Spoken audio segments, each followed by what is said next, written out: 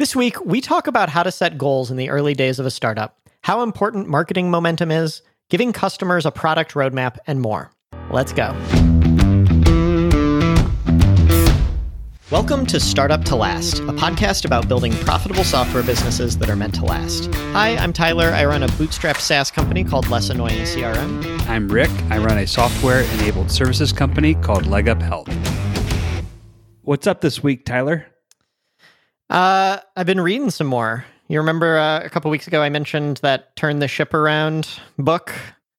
I don't know. Have you had a chance to get that or anything? I have it in my Kindle, but I haven't opened it yet. I read a different book by an admiral. A different it's all admiral. Military-themed books here.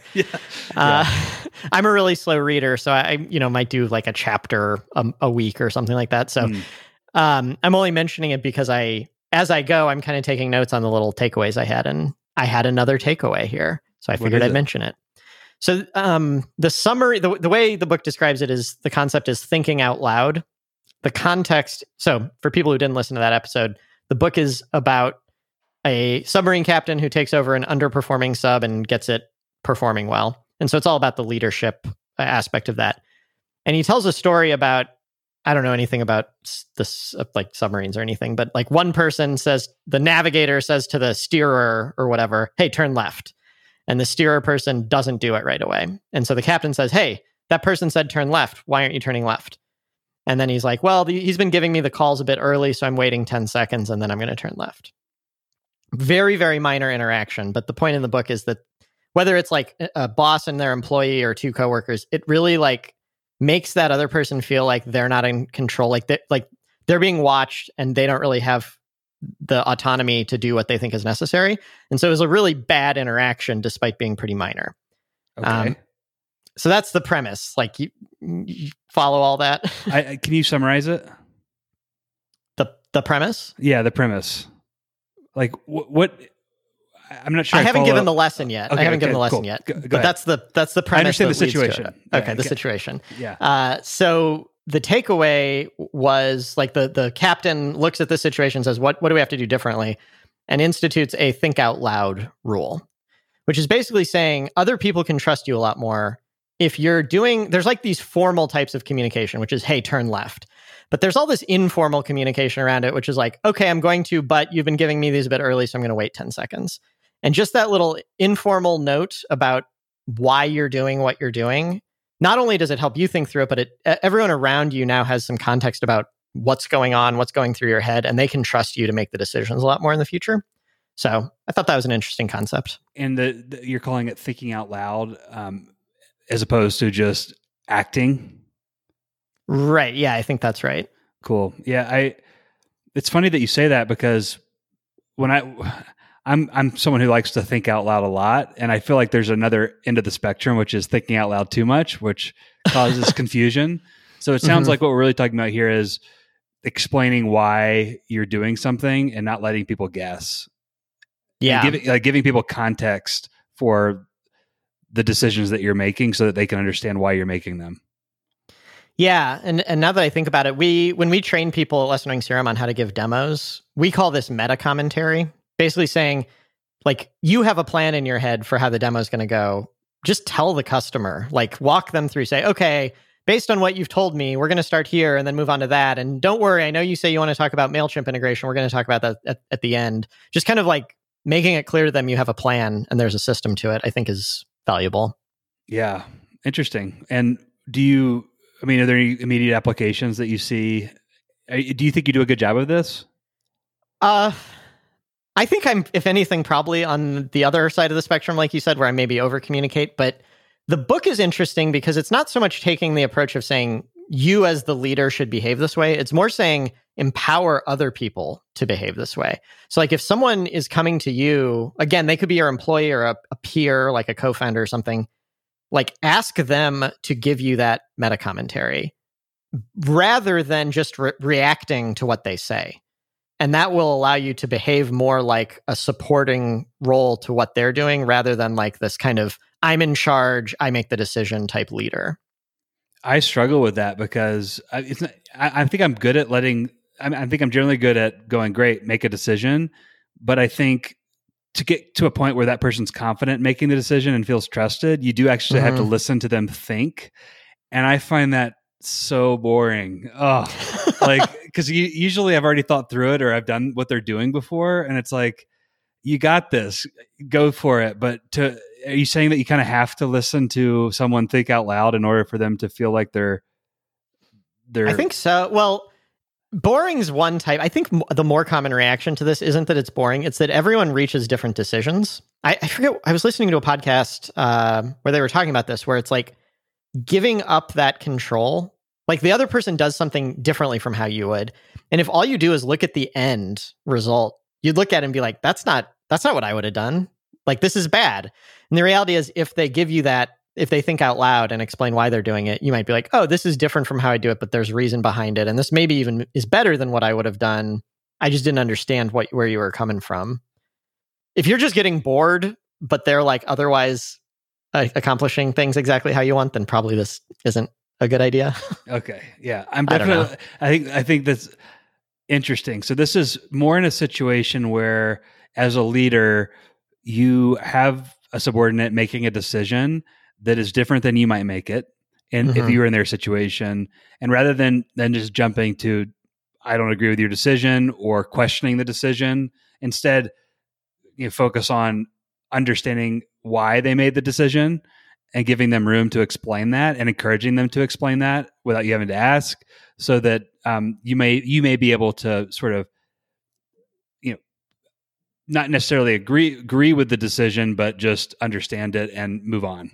Yeah. And then so they feel like they were heard and all that. So anyway, and I think it's also probably a co-founder relationship would benefit from this just as well. It's not necessarily just leader, subordinate.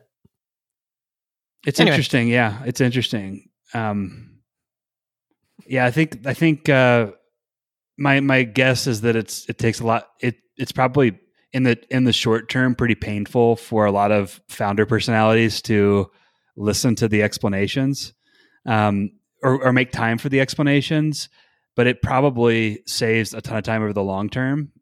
It's kind of like when we go back to our conversations on trust. This is a trust building exercise that has benefits over the long term, but short term there's a cost to it because it takes time. Yeah, I bet that's true across the board. If you say, I don't just want my teammates to be assembly line workers who do the work of today, I want them to be the leaders of tomorrow. I think just generally speaking, yes, it's going to be true that there's a cost associated with that type of mentorship and empowerment. But this is like one little thing, one of the many little things you have to do if you want to build a culture on trust and, empower people. Yeah. So anyway, I'll keep reading this book and probably keep giving little ideas. I don't think even necessarily all of us should be doing every single thing this book says, but I have really enjoyed it. So strong recommend. I'm particularly interested in how you are applying this at Less Annoying CRM. Is this just like sort of and you're like, oh, this is interesting, I need to be more aware of this and we're doing a good job of it? Or is it something you're going, immediately like, this is something you go to your team with and say, we got to do this better? I'd say when I read a book normally, at the very least, it gives that low level, that first thing. Just now I'm aware of it and I can keep it in mind. I also do take notes, but I don't normally act on them until I'm done with the book. So I've got like 3 or 4 key concepts I've pulled out so far. I'm not doing anything yet, but I plan on it when I'm done with the book. Cool. It'd be interesting to hear about those as well, in terms of application. Yeah. Cool. I'll try to give an update on it. Anyway, So I've got one other thing here. We talked last week about, I was kind of debating, should we build features into Less Annoying CRM that are more suitable for bigger teams? And in doing so, I've spent the last week brainstorming basically how permissions should work in our product. And I don't really have anything interesting to say here, aside from just, I don't think my mind has been tied into knots more than it is right now in a long, long time. It's one of these challenges where it's so complex and I can't figure it out. And I don't want to say I'm stuck, because I think every day I have good ideas, but I just can't connect all the good ideas together to like a coherent plan. So I'm just kind of flailing around right now. Are you working on this solo, or do you have team members helping you? I'm owning like it's mostly an individual contributor thing where I'm leading it, but I am talking to people. So every week I have a one-on-one with my brother / co-founder. We have talked about it and will continue to.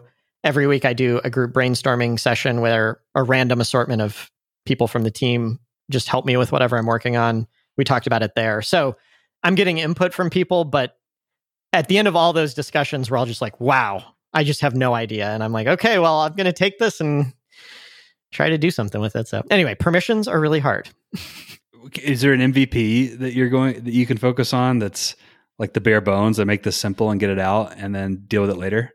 I mean, I think that's what we already have. Okay. Like our product works for 10 to 20 user companies reasonably well, but we do have what I did is I asked around at the company and I said, especially for the customer service people, what are things where bigger accounts ask us if we have this thing, and when we say no, they're like, okay, I'm probably going to use a different product then. And this set of permissions thing. So for example, like, well, I need the manager should have access to do everything. And then like the individual sales reps should be able to enter notes on their leads, but they shouldn't be able to delete leads. But then the admin assistant should be able to delete leads, but not see the manager's stuff. Just like kind of all those nuanced permissions. It sounds like that's the category of things that people need more of. And we have something that works reasonably well, but how do you make it more powerful without making it super complicated for the smaller accounts is a challenge. Have you looked at Salesforce, how Salesforce does this? Not in years, I haven't. No. Oh my gosh, it was such a painful, complex, overly complex experience for a 50-person organization. Yeah, but yeah, I'm sure it was very useful for a thousands and thousands of employee organization. But man, right. I can imagine how hard it would be to design something that's functional for a 1,000-person company, but not like value destroying for a small business. Yeah. And I'm not even trying for 1,000. I'm just trying for, 20, 30, 40 people here. But I think I'm going to get it. It's just one of these things where sometimes you just have to keep it. It feels really unproductive. I'm sitting here. I spent all day on this today. And I think I wrote, I have a little pad of paper. I wrote 6 lines on it. That's what I did today. Now, I think I made progress, but it just doesn't feel productive, I know what you mean. It's this, all the work you're doing right now is going to make implementation a breeze once you get there, but you don't get any credit for this work because nothing's happening in the code base. Yeah. Yeah. Is it weird that I feel like an employee who has to look like they're being productive to their boss, but where my boss is like all of my employees? I do have this weird self-conscious, do they think I'm doing work when I spend a whole day just daydreaming and writing 6 lines on a pad of paper? That and I mean, this is kind of the topic that I have when we're done with this one. It's like when you aren't making progress, you start to question whether you're working on the right thing, and whether you're wasting your time, and that can kind of that can really mess with you. Yeah, and so I don't know if you're experiencing that at all with this. I mean, I am and I'm not. I think I've mostly gotten over this over the years where I'm especially we just handed off prioritizing feature requests that customers give us. That's being handled by someone else.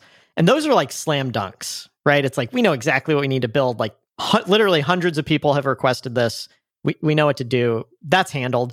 And one of the reasons I handed that off is so now I can spend my time on these, customers aren't going to ask for this because they don't know to. And it's more of a kind of creative and proactive thing and less of a reactive thing. I think in the early days when it's just one founder doing this all, it's really hard to make time for the proactive stuff. So I've tried to give myself permission to do more of this, but I still in the back of my mind, I'm are people looking at you and wondering what the hell you're doing? Yep. Anyway, well, you said you've got something related. What's up with you? Well, so, I mean, I spent a lot of the last few months building the product and preparing for scale. Everything from, building separating the app and the website, building a blog, building guides, really just building plumbing so that someone out there who is a target customer of ours who buys their own health insurance could discover Leg Up Health, sign up, either make us the agent or start shopping for health insurance and not have to talk to anyone, completely self-service. And that's all built now. And so I've started to turn my attention back to, okay, how are we going to get how are we actually going to make people discover it and go through that process? And I've done this twice now, I think, where I've gone heavy into product mode after being in, creating some excitement around marketing and sales with user signups. And every time I come back to these things, I have this feeling of, oh crap, it's like the water stopped running, and we're in the middle of a drought. And I saw this tweet by a guy named, I can't remember his name. Is it Jack Butcher? Is that how you say it? Do you know this guy? I don't know him, no. So this guy, Jack Butcher, posted a tweet that really made me think about this. And he said, the most difficult thing to realize about running a business, no matter how good your product and how happy your customers are, the day you stop selling is the day you start dying. That totally makes explains how I felt for the last week, where I did all this work on the product to make it good. My existing customers are super happy. I've done everything I need to do for them to over deliver service, but I have really taken my eye off the ball with marketing, any sort of awareness driving, outreach, or what you would call sales in a lot of organizations. And I feel like I've died, and like part of my business has died in the last couple of months as a part of that. So this week I've been working on, okay, how do I get that going again? And it's really hard to get started when you are starting from nothing on that stuff, because you have to emotionally prepare for rejection. You have to really prioritize things, because you have to think about what to do, which requires you to sort of plan and prioritize. So it's felt like a really unproductive week on this front.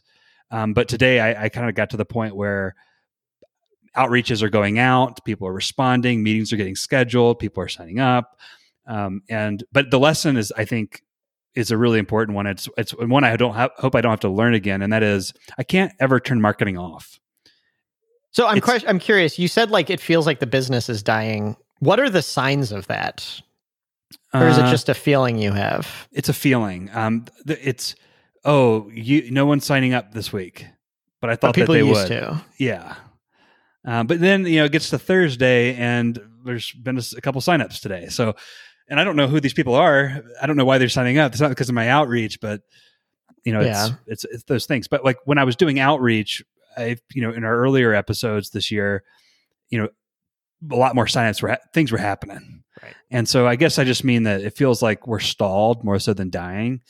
But I think my big takeaway from this that I want to make sure that I do, and I think this applies to a lot of people, is when I go back to focus on product again, I want to make sure that I am going to maintain some weekly or monthly, some minimum amount of monthly marketing so that I don't feel this again.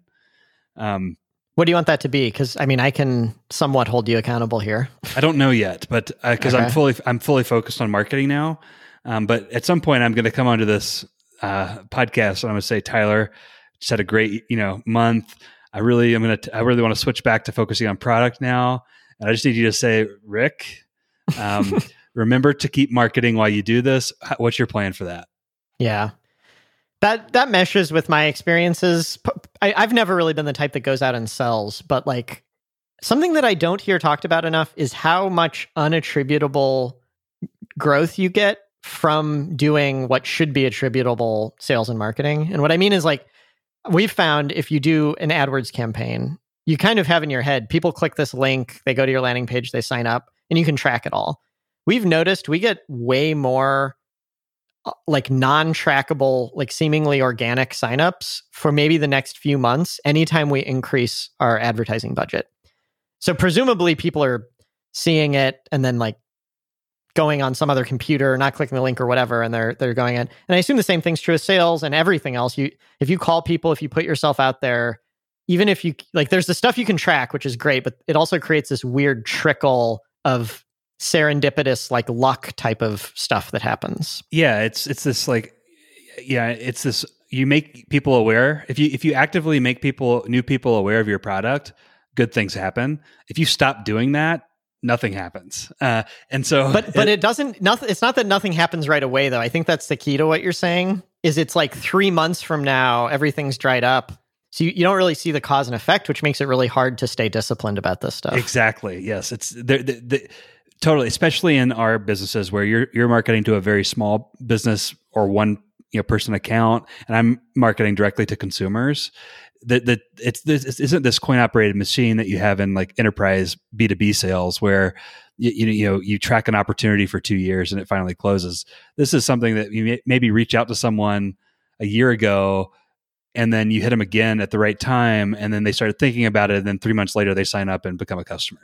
It's very different. But yeah, I guess that's my goal is to as I'm building this marketing stuff back up to start creating a list of things to keep doing, like minimum marketing per month list, and that should keep this from happening again.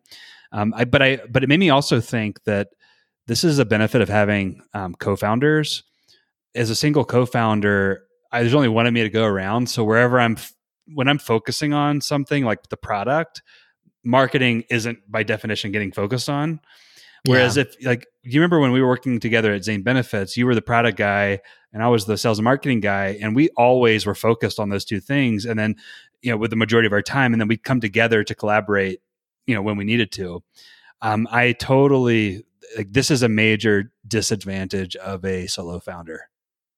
I hear that. Or my case, it's two technical founders where it's, there's a lot of ways where we had that. Bracken was worried about infrastructure and I was worried about front end product type stuff, but still nobody on the team was always making sure we were growing. And I think it reverberates into the DNA of the company today, right? We have one marketing person and one biz dev person at a 19 employee company, which is just like totally out of whack. If you look at any of our competitors, it's like half sales and marketing. And I think it goes back to that, what you're saying.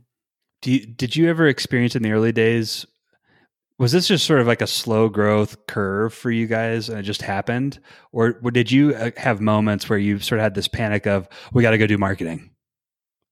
Yeah, I still have that today. As a matter of fact, this earlier this year before the pandemic hit, Bracken and I did like an offsite. I flew to Boston and we had to spend a whole week putting together a marketing plan for the whole year. Now the whole thing got blown up when the pandemic hit, because our plan was to go after travel agents. So that plan didn't happen.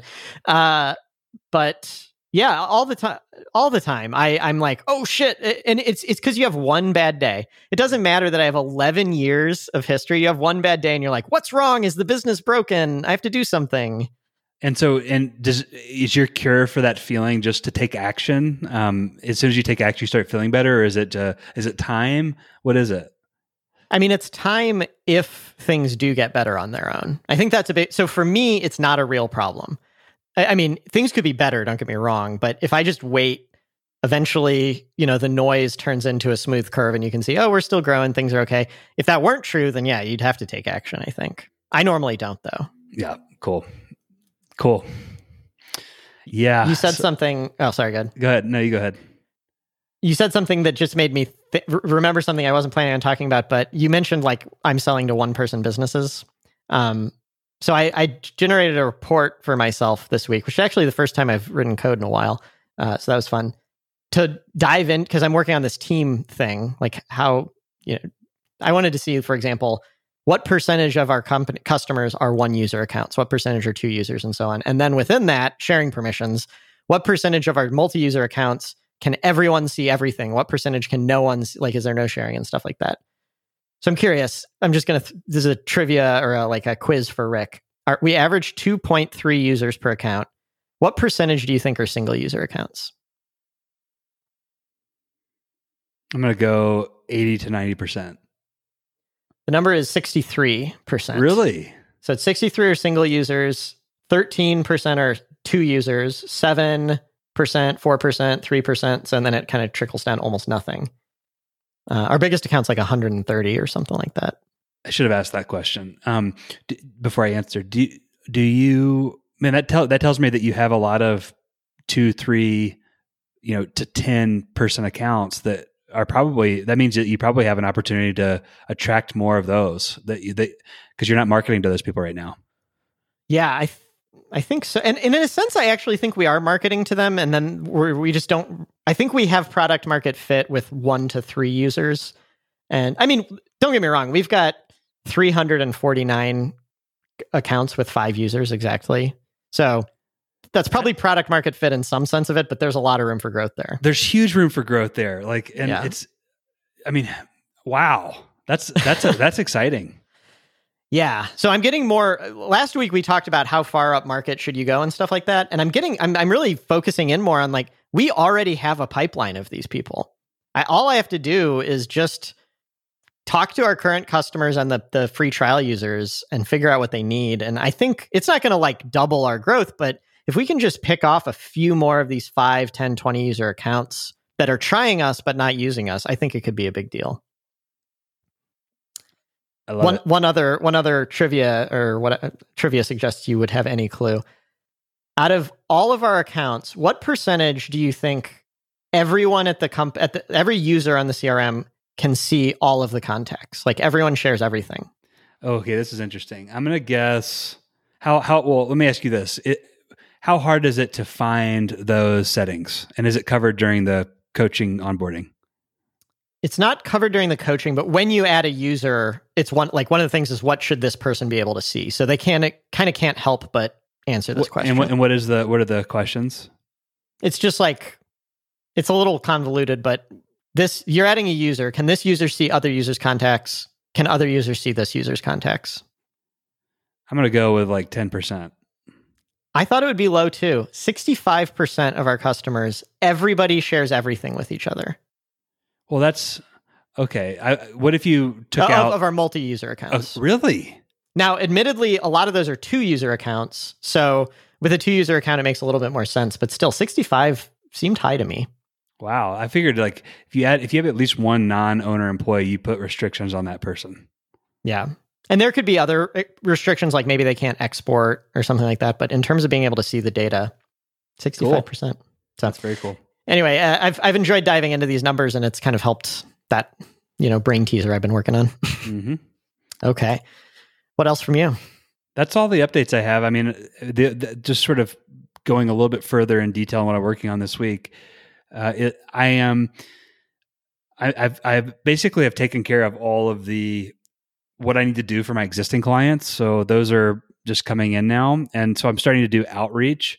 I just finished drafting right before this podcast I want your business template, which is which is for when I know someone and I've had conversations with them about Leg Up Health, and I know that they buy their own individual health insurance, and it's me basically putting it all out there, going, "Hey, what do I need to do to earn your business and become your agent?"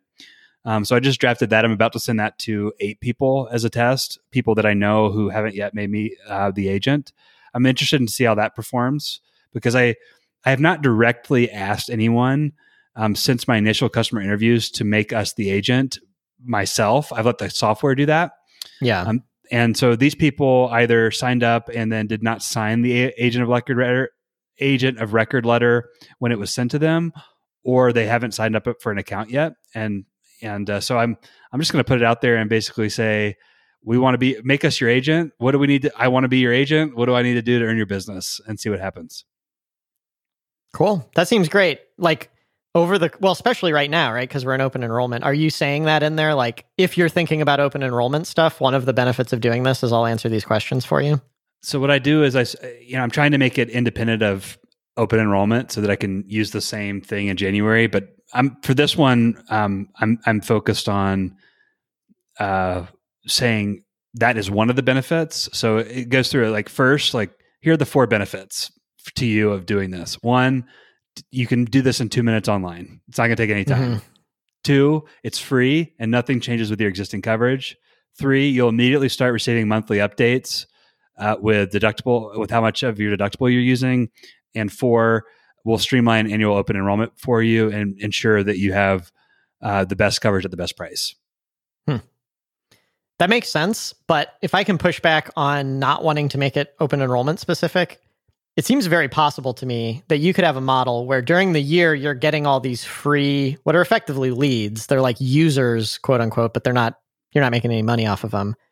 And open enrollment is that moment where you convert them. And then, you just did that, but on a small scale. And then over the next year, you'll get a bunch more of these kind of free users. And probably next November is the right time to convert them. Yeah. So those are in a different bucket for me. Those are people who I haven't, they're people that I've sent an email out to saying, we can help you with open enrollment this year. These are as a separate batch of people who I expect will keep the same plan that they have and not shop. Okay. And so I'm trying to hit them with a message, but to your point, like what I could do is just add a little something in there at the end saying, and by the way, if you are considering, if you're interested in looking at all your options this year, we'll streamline this year for you too. Yeah. Okay. Well, with what you just said, I get what you're saying. It is just so novel to me that all of your users do not give a shit about what you do for, 364 days out of the year. And that one day that they do care. And it's just such an incredible opportunity to get engagement in that moment.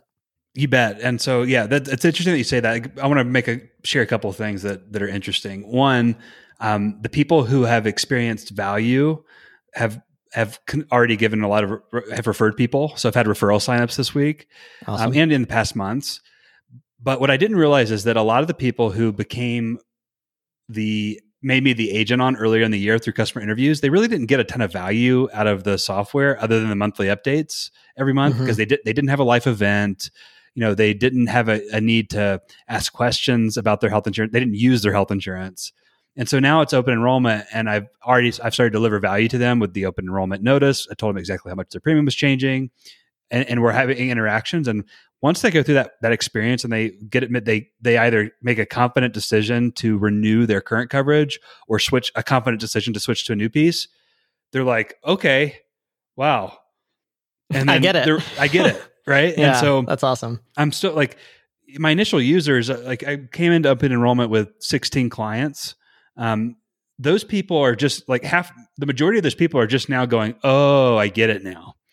And so this is still so early in the business in terms of what I would call ecstatic clients that it's hard to know what the referral effect is. But the signs point to that once clients get the value, they're going to tell people about it multiple times per year, and that will lead to more clients.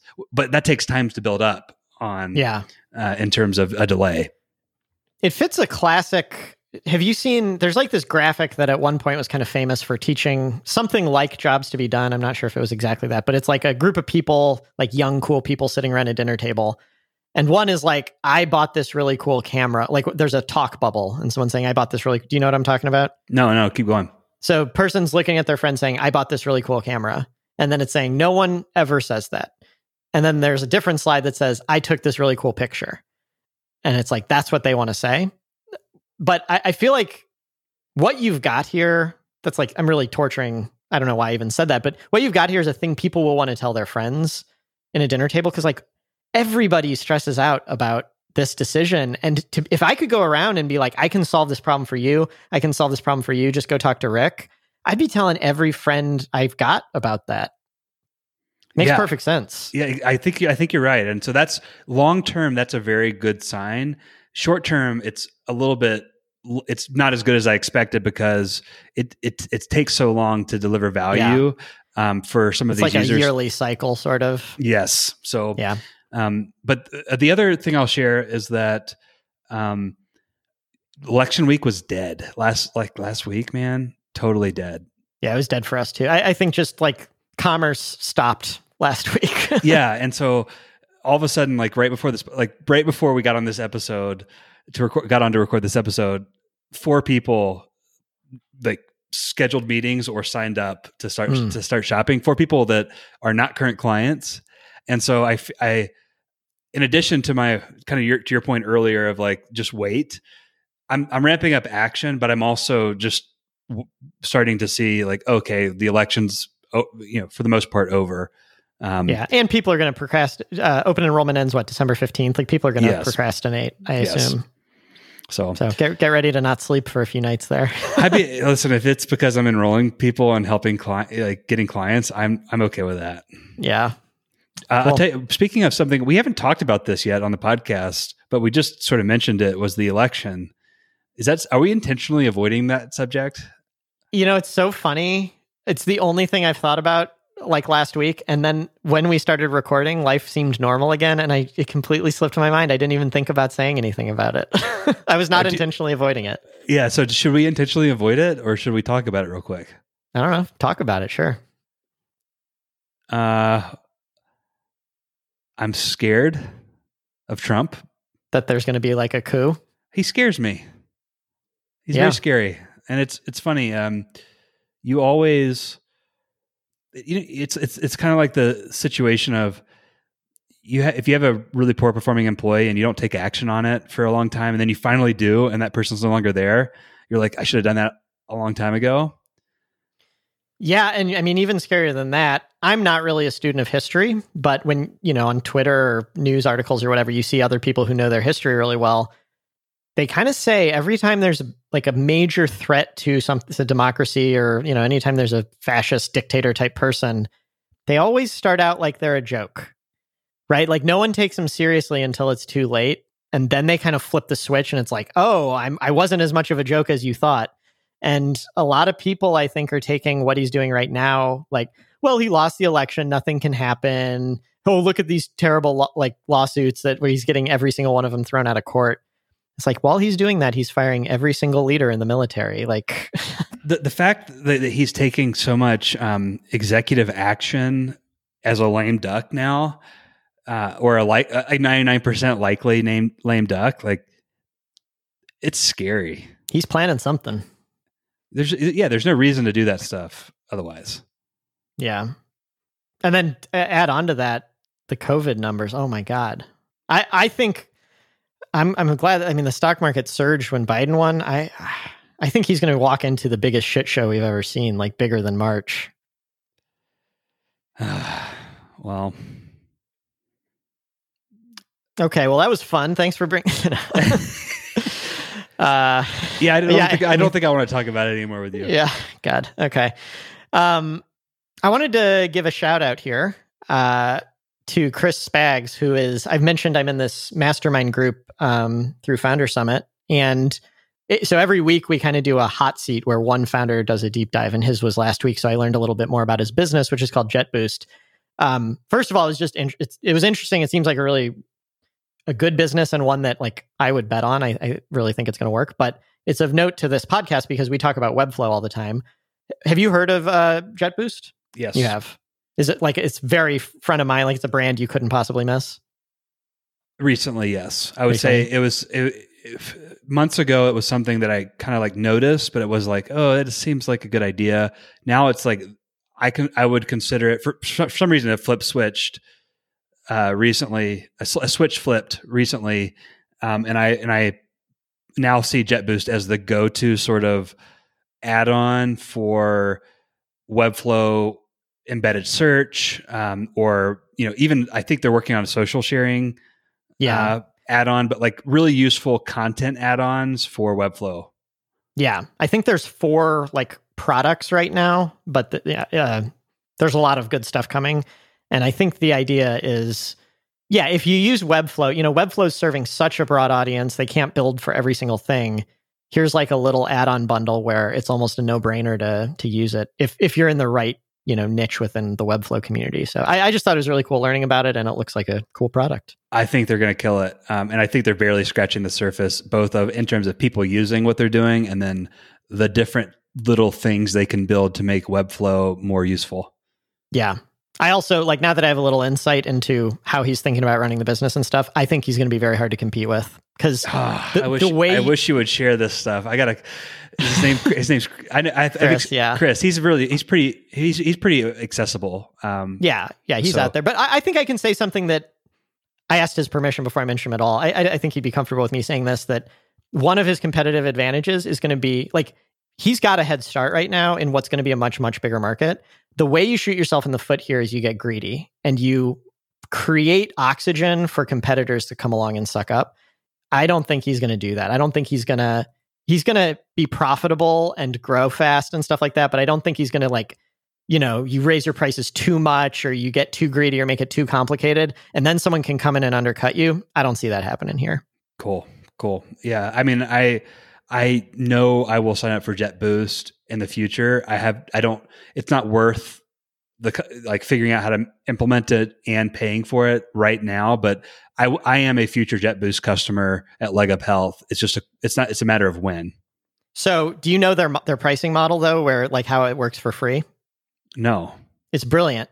You can use it for free if you only publish it to the Webflow provided subdomain. And then as soon as you publish it to a custom domain, it costs money. So you could, in theory, get it set up, test it out, and then not pull the trigger if you wanted. And I should be honest, I did know about that.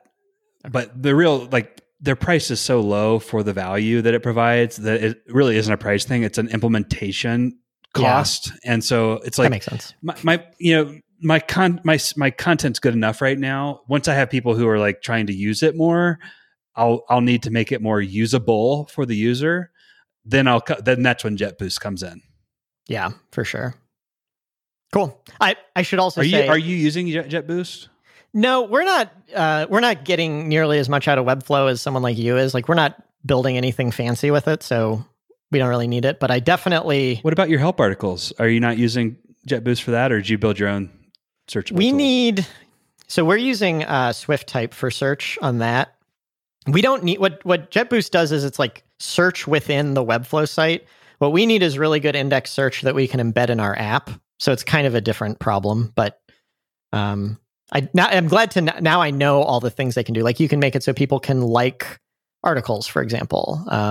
We don't need that, but if that comes up, we would definitely add that. Yep, I think it's a great. Chris is that company's going to do well. I'm jealous of you for being in a mastermind group with Chris and being able to follow that company more closely. Yeah. There are some other cool companies too. I don't want to make it sound like I'm only calling him out, but because we talk about Webflow so much and that's what he builds, it seemed particularly relevant. So yeah. Anyway, you got a rant here, huh? Well, I'm going to try to keep this it's definitely a complaint, or more of a hey, here's a problem, people. Whoever's listening out there, it'd be nice if someone solved it. But I don't want this to sound like I'm throwing anybody under the bus who is a no-code service provider. I'm big fans of the no-code ecosystem and where it is now and especially where it's going.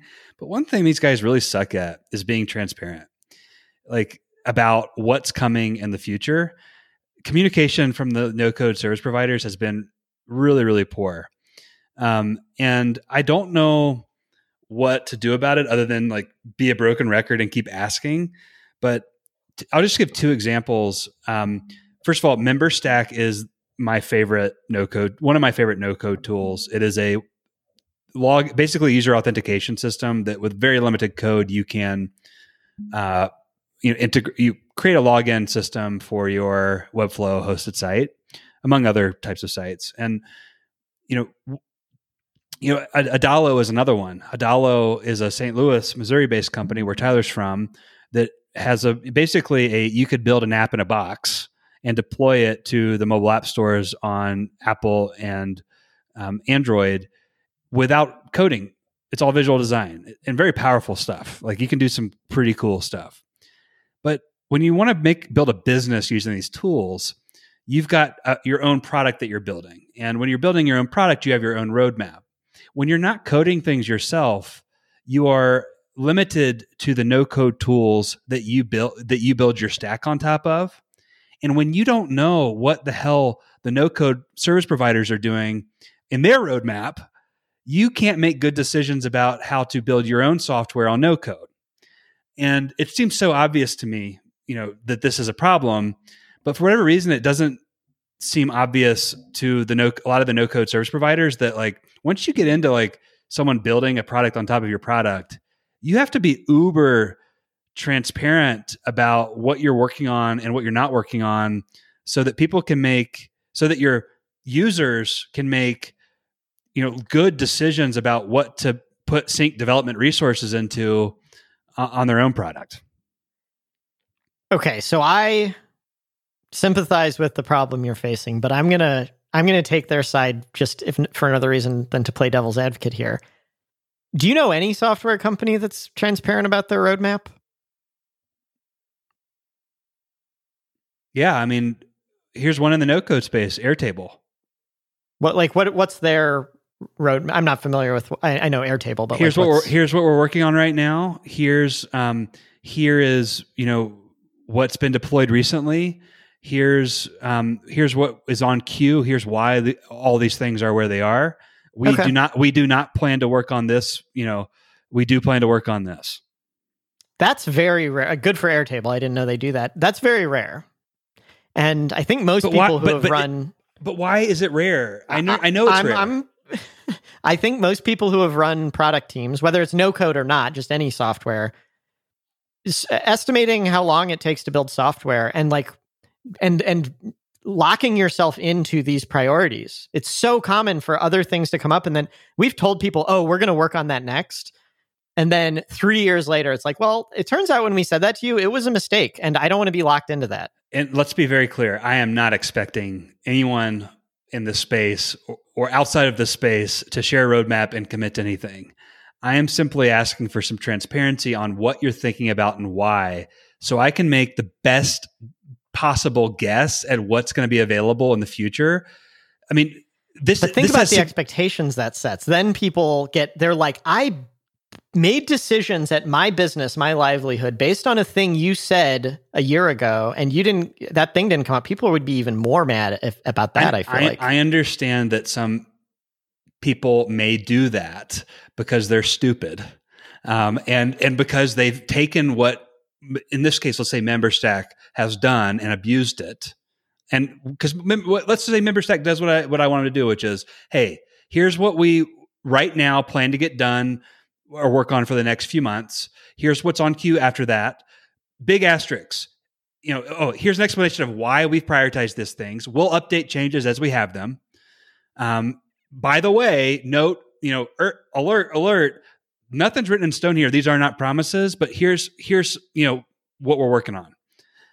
Yeah, but what you're saying is the reason you want this information is so that you can make critical decisions about your business based on what they say. That's a lot of pressure. That's not what I'm asking for. What I'm asking for is to be able to have the ability to guess what they're working on, because right now it's a black box. I have no idea what they're working on. And this has two things. One, should I use MemberStack at all? Like, will it work for me, or should I go ahead and switch to a more sophisticated user authentication system and just code it? That's one question I have that would benefit them to address. The second one is, should I build a workaround for a current limitation that takes a lot of time, or should I shortcut this workaround and wait to see if they're going to develop this? Any information that could help me make that decision would be useful, and I will not hold it against them. Anyway, you clearly disagree.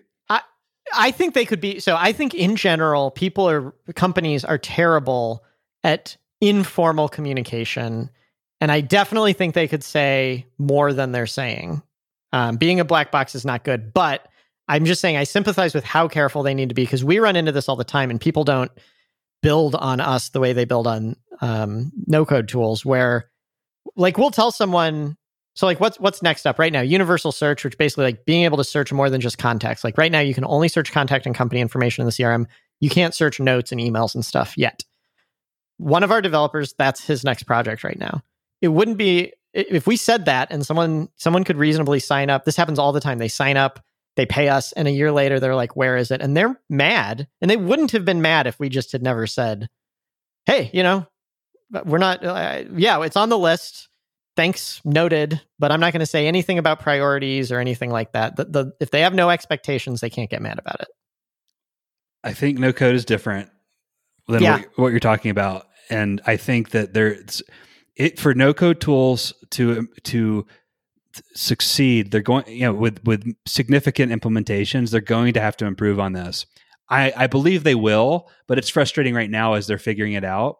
MemberStack, I just want to call out, they are working hard to address this issue, but I mean, my frustration is that it's something I've been asking for months, and so it's it can't come too soon at this point. Can I pivot a little bit and like generalize this and say, I think there is a bigger problem in the software space where companies get away with acting in a sort of arrogant way, with not having this type of servant leadership, like I am here to serve my customers attitude that traditional businesses have because of lack of competition. Like technology changes so fast. If you're on the forefront of something, you're the only one doing it. You don't have that competitive pressure to be really, really responsive to your customers. And it's what you're talking about, but it's also like a lot of podcasts I listen to from, obviously, if I'm listening to the podcast, I respect the people saying it, but it's so common for them to just talk like, fuck your, they don't say this exactly, but they're basically saying, fuck your customers, raise the prices as high as you possibly can. And like, why would you offer don't offer phone support? That's annoying. And it's like, if y'all knew what competition was, like, come join me in the CRM space and try that shit. Like, you're going to get that competition at some point, and then you're going to have to actually try. And yeah, if you haven't done that before, it's going to be really hard to do because it hasn't been baked into your operations like it has for you. Yeah. Yeah. MemberStack is doing, I want to be very clear. MemberStack is definitely a service focused company. They're doing a lot of great job. They're communicating and they're trying, but they're just not transparent yet on their future roadmap. And I'm not asking for them to be uber transparent. I'm just asking to have some inkling of what's coming down the pipe so that I can make a more educated decision on my own roadmap. Yeah. All right. Thanks for listening to that. I feel bad. I feel a little bit better, but I feel bad too because I really like MemberStack, but I feel like someone needed to say something. You really taught them a lesson. I don't think I did. I hope I didn't. They don't feel that way. Oh gosh. They will never know you said this. What? So real quick topic that I think we can cover in the next, 5 minutes. Goals in the early days. Okay. So obviously you're a more substantial company. You can probably set a goal, have it be reasonable and attainable and be a good goal, and then march, work with your team to march towards that goal. And I'm sure you do that. To some extent, maybe less than you think, but yeah. Yeah. Okay. So, at my last company, goals were a big deal. I was a terrible goal setter. I had expectations at the board level. When I would bring a goal to the board level, they'd say that's not big enough. When I'd go to my management team and the employees, they'd say that scares the hell out of me. That's not attainable. I could never get alignment on like a good goal, but that's a different problem. We had the information to set a reasonable goal at that point. But at this point at LegUp Health, it's like, what is a good goal? Is like, I've been operating under the goal of getting 75 clients by the end of the year, but I'm going like, what? I have no idea if that's a good goal or not. It's a finger in the wind, just throwing out a number. I had 0 clients at the beginning of the year. How do you set goals? Should you set goals in the early days of a company? And how quickly should you abandon them? Like what, yeah. I feel like I look at this goal and it's like, maybe it's attainable, maybe it's not, but it's like, it's actually not helpful to look at the goal anymore. Right. So you said, you're sure I do this. And I said, maybe less than you think. Like, let's back up. What is the point of having a goal at all? Like, what purpose does it serve? Why did you even set this goal of 75 users? I wanted to challenge myself. So I guess one of the reasons I don't use goals as much as a lot of people do is I'm not motivated by them. So like if I'm going to work just as hard towards what I want and it's not going to impact my behavior, the goal doesn't serve a purpose. The goal only matters if it changes your behavior, I think. It's not changing my behavior. Yeah. So like let's give an example where it definitely changes behavior. You're a sales rep. If you hit this goal, you get a bonus. It could seriously change your behavior, right? You could call up all your customers and be like, you are going to sign up next month. Sign up right now. I'll give you a discount because I need to hit this goal or something like that. So it certainly, I'm not saying goals can't matter, but yeah, if it's not changing your behavior and you're stressed out looking at it. Yeah. The other thing I would say is like the goal that I really want, what I really want to figure out is not a number of clients. It's how to get clients. Yeah. And so like, I'm playing this game with myself. By setting that goal, I'll be forced to figure out how to get clients. But in reality, I just want to figure out how to get clients. I don't care about how many I get. And right. How do you deal with like that? There was a really interesting conversation about this I've listened to way too many podcasts and I can't remember which one it is. But someone was talking about this where they were setting a goal for themselves, but what they really cared about was the trajectory. They had like a, number of customers at the end of the year, but they were like, I don't care if I'm half that if the trajectory is right. The goal's much less like there's some kind of curve between where you are and where you want to be. And the question is like not where are you on that curve? The question is, have you validated that the curve goes where you want it to? That's exactly. It sounds kind of like that's what. Yeah, totally. And so, how do you set a goal like that? So again, I'd go back to, do you need to? And I think it's much more important if you have a team. If you were worried that like you might have to bail, this question is goals in the early days. A lot of businesses don't work and you have to bail at some point. I think goals can be really helpful for that because it's like, what's the sign going to be that I'm giving up on this? But I don't think you're really questioning that. The only reason that this would be a give up thing is that I couldn't figure out how to get clients, which is why I have that as my goal. But you'll intuitively feel that. Like some people would say, if I'm not at 75 clients by January 1st, I'm shutting the business down. That's not what you're saying with this goal. No. So I would just, if it were me, and I'll admit I'm incredibly undisciplined about this, and a lot of people have judged me like we don't do KPIs and OKRs and we do KPIs, we don't do OKRs, whatever. We don't do a lot of goals, Less Annoying CRM. But I would just, if I were in your shoes, say I'm as motivated as I need to be. I'm focused and have clarity on what I need to work on. Goals would not help with where I'm at right now. So the reason I set this goal too is because Lena's on my team and I wanted to give her some context, but I could just as easily said, instead of saying 75 clients, I could have said, we want to figure out how to get clients and we'll know it when we feel it. That's the goal. Yeah. There's also, I have maybe not a typical management style. When I'm working with employees, I prefer input goals rather than output goals. A lot of people are going to disagree with me on this because they want employees to feel like owners and be innovative and this and that. What I want to do is take the pressure off them and say, listen, I'm going to help you figure out what you need to do. And if you go do it, you don't have to, you're not going to get fired or whatever based on the outcome, right? So rather than saying, I want you to get 75 customers, you can say, I want you to make this many cold calls, put together a lead list of this much, build a marketing kit, whatever the inputs are. That's a different way to set goals where you're not quite as like, this means nothing. Like, who knows if we're going to hit that goal? But with the in that case, do you provide an outcome that you're trying to hit as context? I don't. So you just say like, listen, we don't worry about what our goals are. I'll tell you if the company's doing well or not based on KPIs. And whether we're tracking where we forecasted or not, where we plan to be, and then your job is to do is to work on the right things based on discussions that we have and get those things done as we set them, and that's your job. Period. At the end. Yeah, I should say I send an email out every week that says once a month, it includes financial numbers. Here's our growth rate. Was this a good or a bad month? What's working, what's not working? So I'm not saying like keep people in the dark about what's going on in the business, but, and again, maybe I don't have this figured out, but what I do is I say, if like, let's say someone I meet every 2 weeks with, if 2 weeks from now you've done these things, you're good. That's what I'm hoping for you to do, more so than whatever the outcome of those two things would be. It's my job to make sure the outcome works out. Yeah. So you're basically saying, listen, the outcome, and quick exercise. The outcome I want is to have confidence that I can grow Leg Up Health in 2021, right? Mm-hmm. Which means I want to know that I can get clients somewhat predictably. So that's the outcome I want, and I just need to manage Lena in this case, or any team member I have, to make sure just that she's working on the right stuff every week towards that goal. But she doesn't need to worry about that goal. Yeah, I mean, I think it's fun to share it with her as like whether it's 75 or the vague thing of we just want to know we can find repeatable stuff. People want to know the purpose behind what they're doing, but that's different from here's a number you need to hit and, are you nervous if you don't hit it? Like that type of, some people respond to that, but a lot of people don't.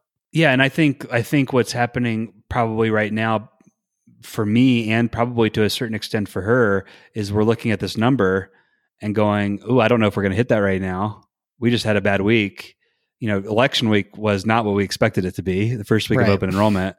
Are we going to hit that goal? And it's like, I don't really care. Like, I don't want you thinking about that.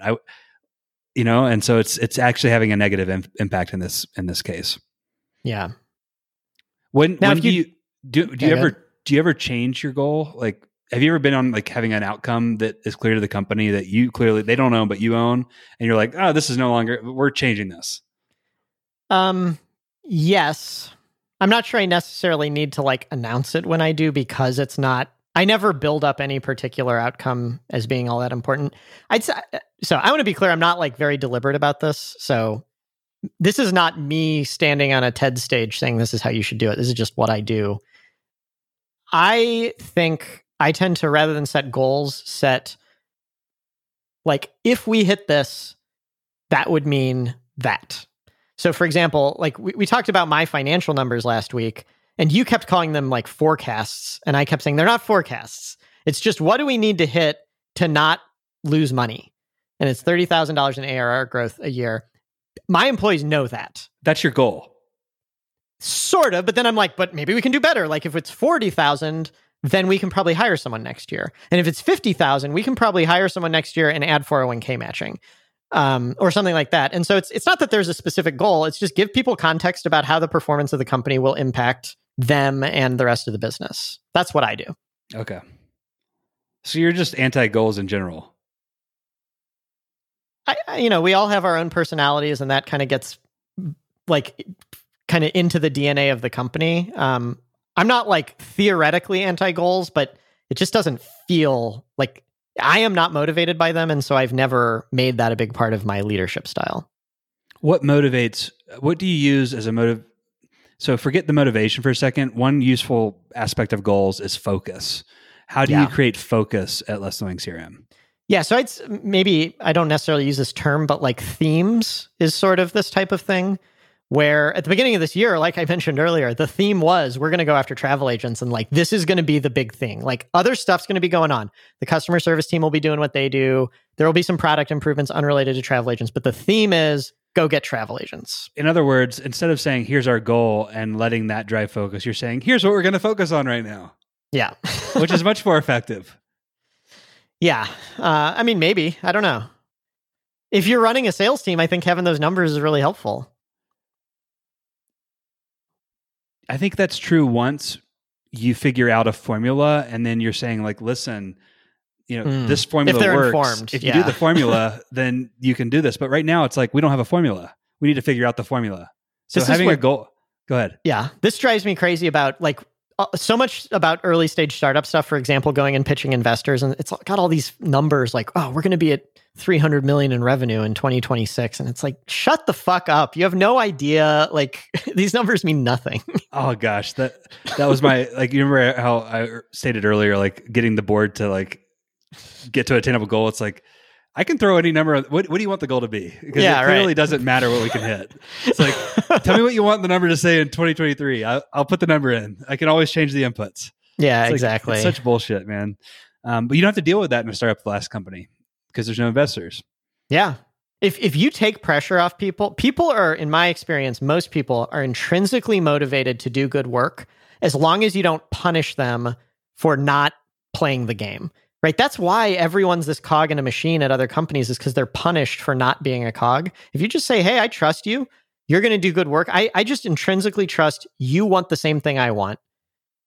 They're going to go get it done. Like, it's not that hard. And just to wrap this conversation up with a quick reflection on my part, I think I set the wrong goal and wasn't clear about why I set it in terms of what I wanted to focus on. And I think that's created some confusion for my wife, who I talked to about this, for Lena, and then also for myself, because it doesn't jive with what I really want to focus on. Mm-hmm. And so I think being thoughtful about this, however you do it, is important even in the early days, which is my main takeaway. And I can call it whatever I want to, but I need to be very thoughtful about how I create focus at the organization for myself and for others, because if I do it wrong, it can create some noise. Yeah. Yeah. Focus, from everything you've said, I think focus is the operative word. Goal or no goal, it's what do I need to work on today to achieve what the business needs? And then the secondary question, what is, how do I motivate myself and others to accomplish, to make a lot of progress in that area of focus? And you don't need a goal to do that. Yeah. Yeah. Or goals could do it, but there's other ways to do it too. Yeah. I buy all that. Cool. Sounds right to me. All right. Anything else you want to talk about today? No, sign us off.